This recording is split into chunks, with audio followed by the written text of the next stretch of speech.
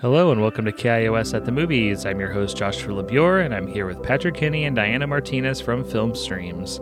Today is part 1 of 3 of our coverage of the True False Film Festival. We're talking about our overall experience at True False Teleported.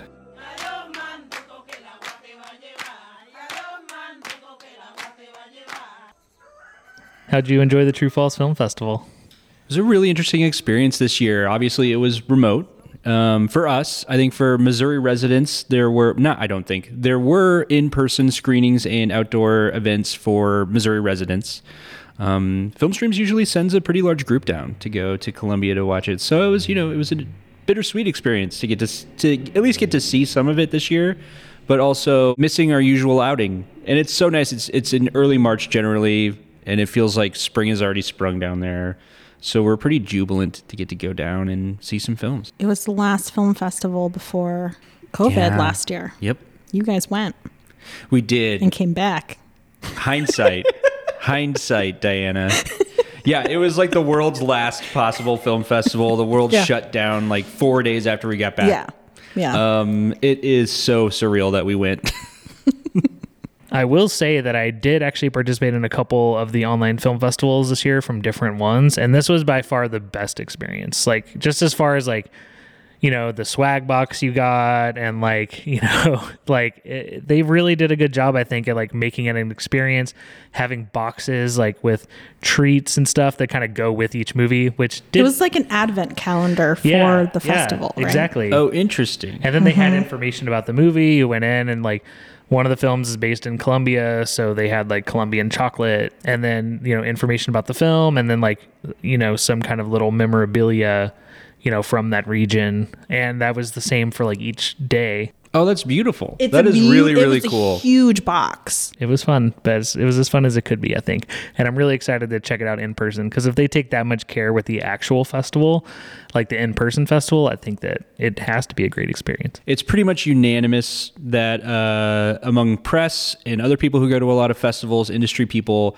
that it truly is something special, because it has a more homemade community feel than a lot of festivals. The people of Columbia, they give the stats before every screening, but it's something like 800 people volunteer at the fest over the 1 week that it goes. So it's people of Columbia everywhere you go, like ushering you to your seats, helping you with the lines. It's a really special feeling, and there's live music is integrated into the festival in such an interesting way. So basically you walk into a screening and there's somebody playing. There's an artist playing, and there's tips going around for that person. It's just a good time. And the programming is usually pretty impeccable. Like, the programmers have really good taste. Even though it's a festival of like national renown, I think they've maintained a really good balance of like having like really big films that'll satisfy people who like want to be told what to watch, basically, whilst like showing like really small experimental stuff, stuff that maybe doesn't, have mainstream appeal, but is like really interesting for the medium. That was my favorite part about the festival, because I feel like oftentimes I'm trying to like, there's so many documentaries, and one of the things that David and I talked about in our interview that, there really should be like documentary thing, like the documentary label, sure, but then like genres, because there's so many different types of documentaries. And one of the things I really appreciated about all the films that I saw, pretty much, they were all like documentaries that really play with the form and in really interesting, beautiful ways. And that's just not something that I'm used to. Usually if I get a slate of like 10, 15 documentaries, like 14 of them are, very traditional, like talking head interviews, and those can be really great and powerful. But there's so many other ways to make a documentary that it's really refreshing to see. I think I watched 7 feature films and, a bunch of shorts. Almost all of them were just done in really interesting, beautiful ways that felt like cinema, and not just like, like we talk about on here a lot, just information delivery dumps. Like, they really get across information and human stories in a way that I think is like really impactful. Documentaries are really hard to make. Yes. Yes. Like that's, my opinion on documentaries. No, they really but like, are. I think it is probably a lot harder to make a documentary than it is to make like a narrative feature. Yeah.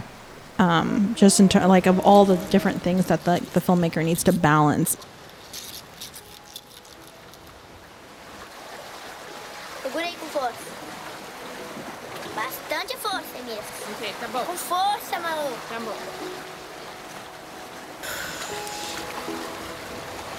Sem força mesmo. Essa é a minha I thoroughly enjoyed True False and all the films that played. Make sure you tune in for part 2 and 3, where we talk about films from the True False Film Festival. Next week, we talk about No Kings and Songs That Flood the River. I'd like to thank Patrick and Diana for joining in and discussing the True False Film Festival with me. For KIOS, I'm Joshua LeBior.